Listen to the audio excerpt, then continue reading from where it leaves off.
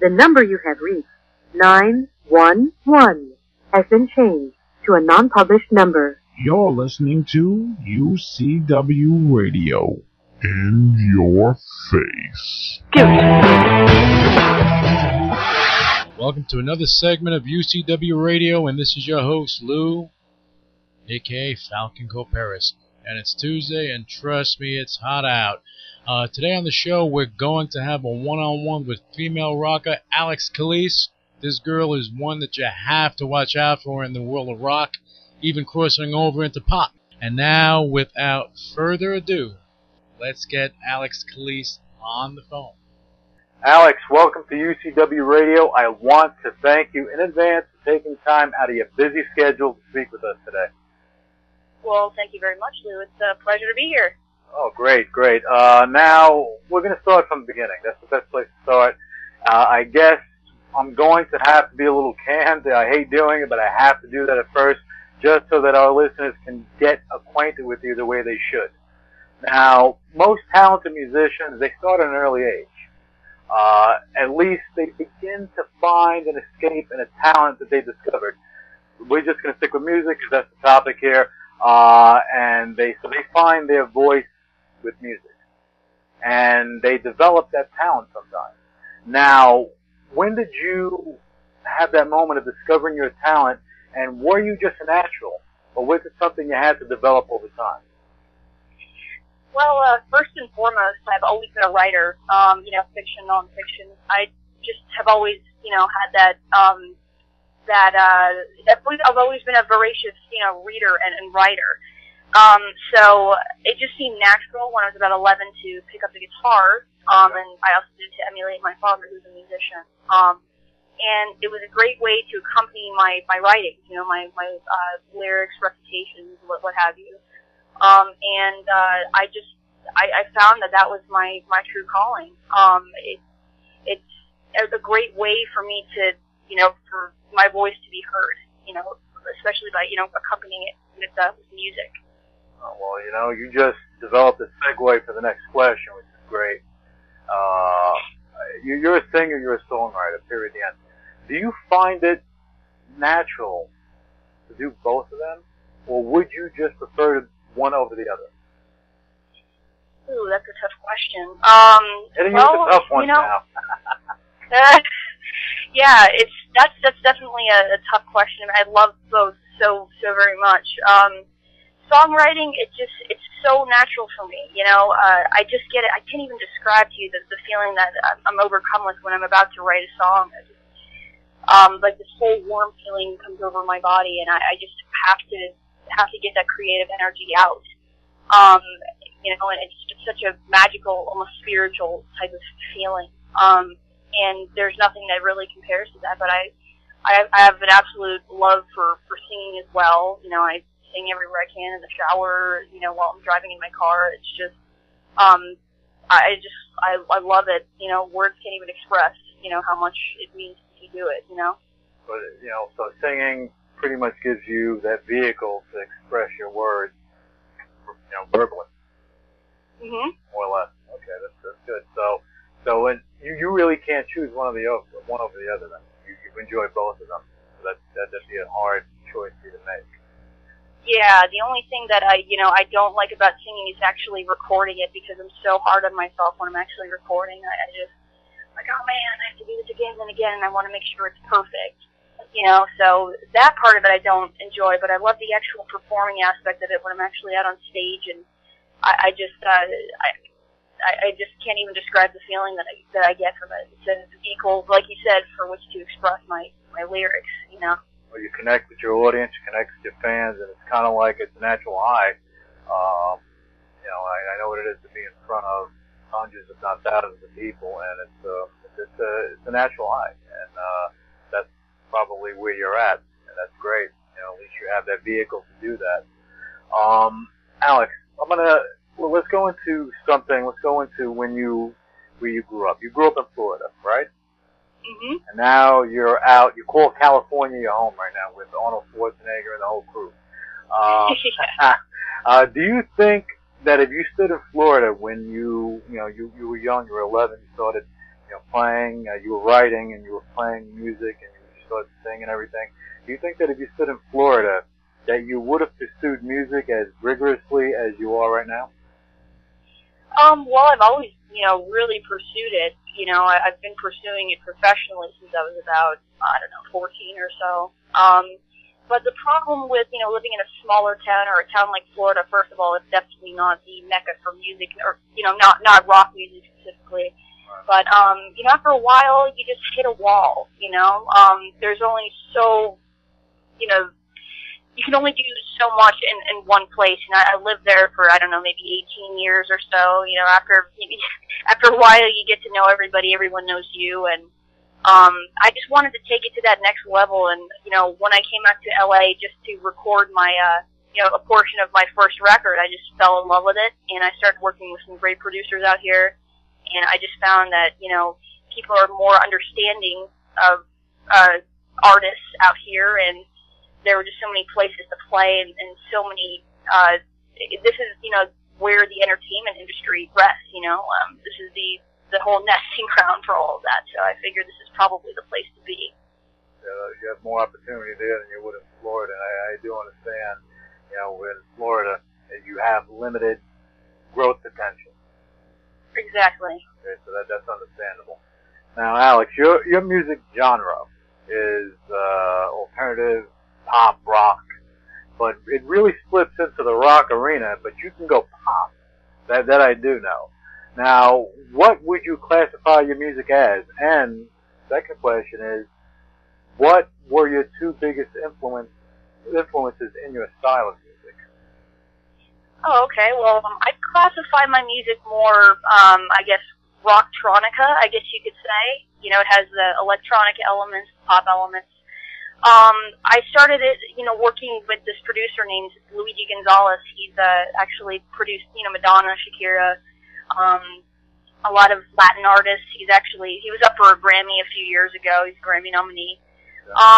And I just found that when the both of us worked together, we created a really cool, different kind of sound because, my influences, to answer your next question, are very, very grunge influences. Early Nirvana, Silverchair, the Toadies, who else? Buck Cherry.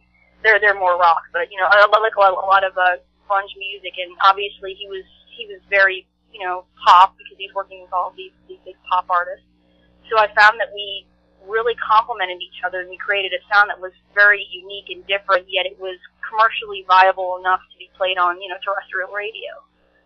So yeah, I think it's very different, but I'm actually, on this next record that I'm actually recording, I'm going more, back to my roots. It's more lo-fi than my past album, and I'm doing it completely 100% by myself, and I'm actually engineering it all myself as well. Oh, then you're versatile. Check you out. Thank you. What's the name of that next record of yours?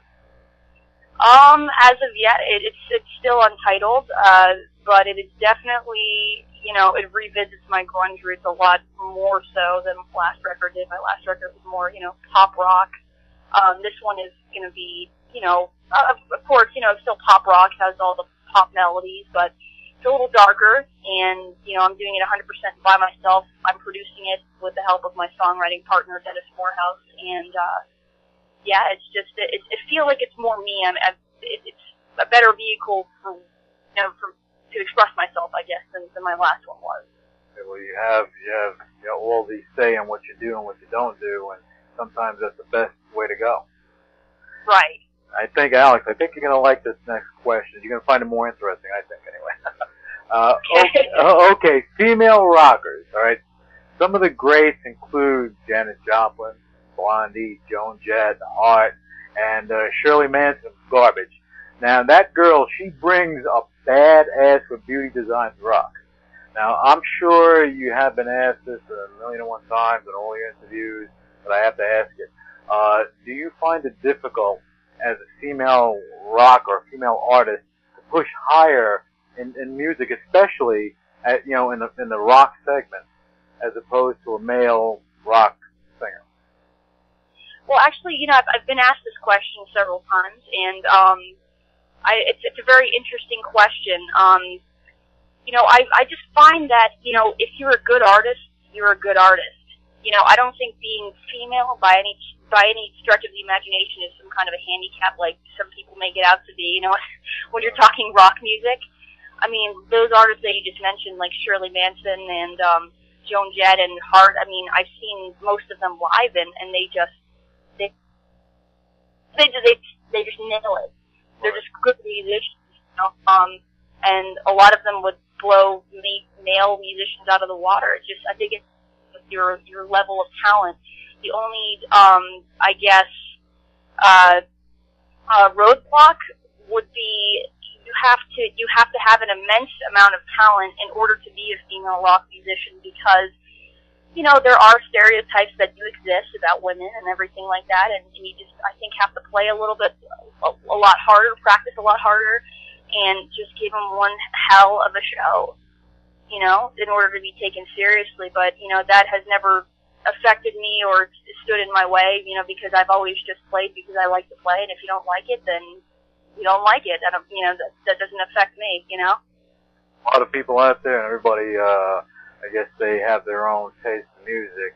That's why I mentioned Janis Joplin or Shirley Manson, because these are, you know, female rockers that really, you know, they did their thing. You liked them, you didn't like them, they still did their thing. And they weren't so much interested in the critics, they were interested in playing their music. And that's pretty much where I see you, looking at your songs, listening to your songs, looking at your perform, that's where you're at, I think. Now we're going to swing into, another interesting question. When you look at pop music, you find a lot of up-and-coming cookie-cutter types that producers, they're basically spitting these kids out just to take advantage of the time.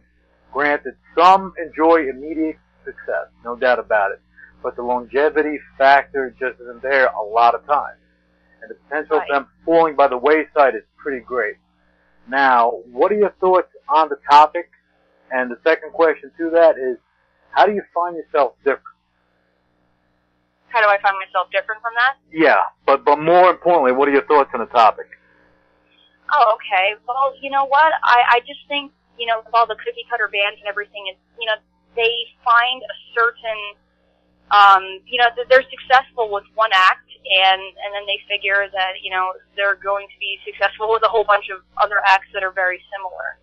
So they'll produce them up all the same and write very similar songs, and they expect them to sell very well. And for a short time, yes, they usually do. But, you know, that's what you were saying before. The longevity is just not there.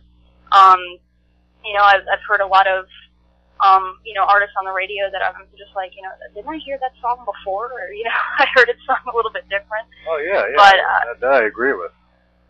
Yeah, and you know, it's strange. I was just talking about this with my songwriting partner the other day. You know, even all of the songs that I hear today, it's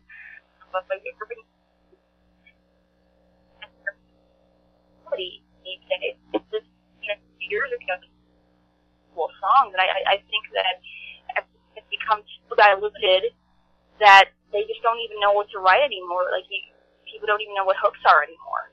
No, you know? Yeah, that has to do with the songwriting, you know, when you're writing, some, lyric, which is more, I mean, I guess sometimes you see these songs are more geared towards doing a commercial than towards, making a real song, you know, something, and you talk about the hook and everything. Sometimes that's all they have is the hook, and that's it.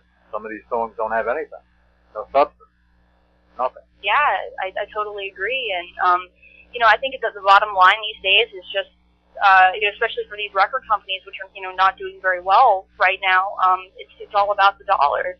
And they just want to make a quick buck and get out. They don't really care about artist development these days. They're just trying to, save their butts, if you will. You know, everyone's just concerned about, you know, keeping their jobs. Yeah, well, you can't blame them, but what happens is that now this breeds opportunity for young artists that are talented to actually get out there and really do something. okay, and then the flood of all these cookie cutter talent popping out left and right, you know, I mean, things like that, and just in your case, I don't see a comparison between you and them, those types of performers. I'm not going to call them singers, but performers. You know, and I know I asked you the question, how do you find yourself different? You don't really have to go into that too much. I see the difference. I think our listeners understand the difference. You know,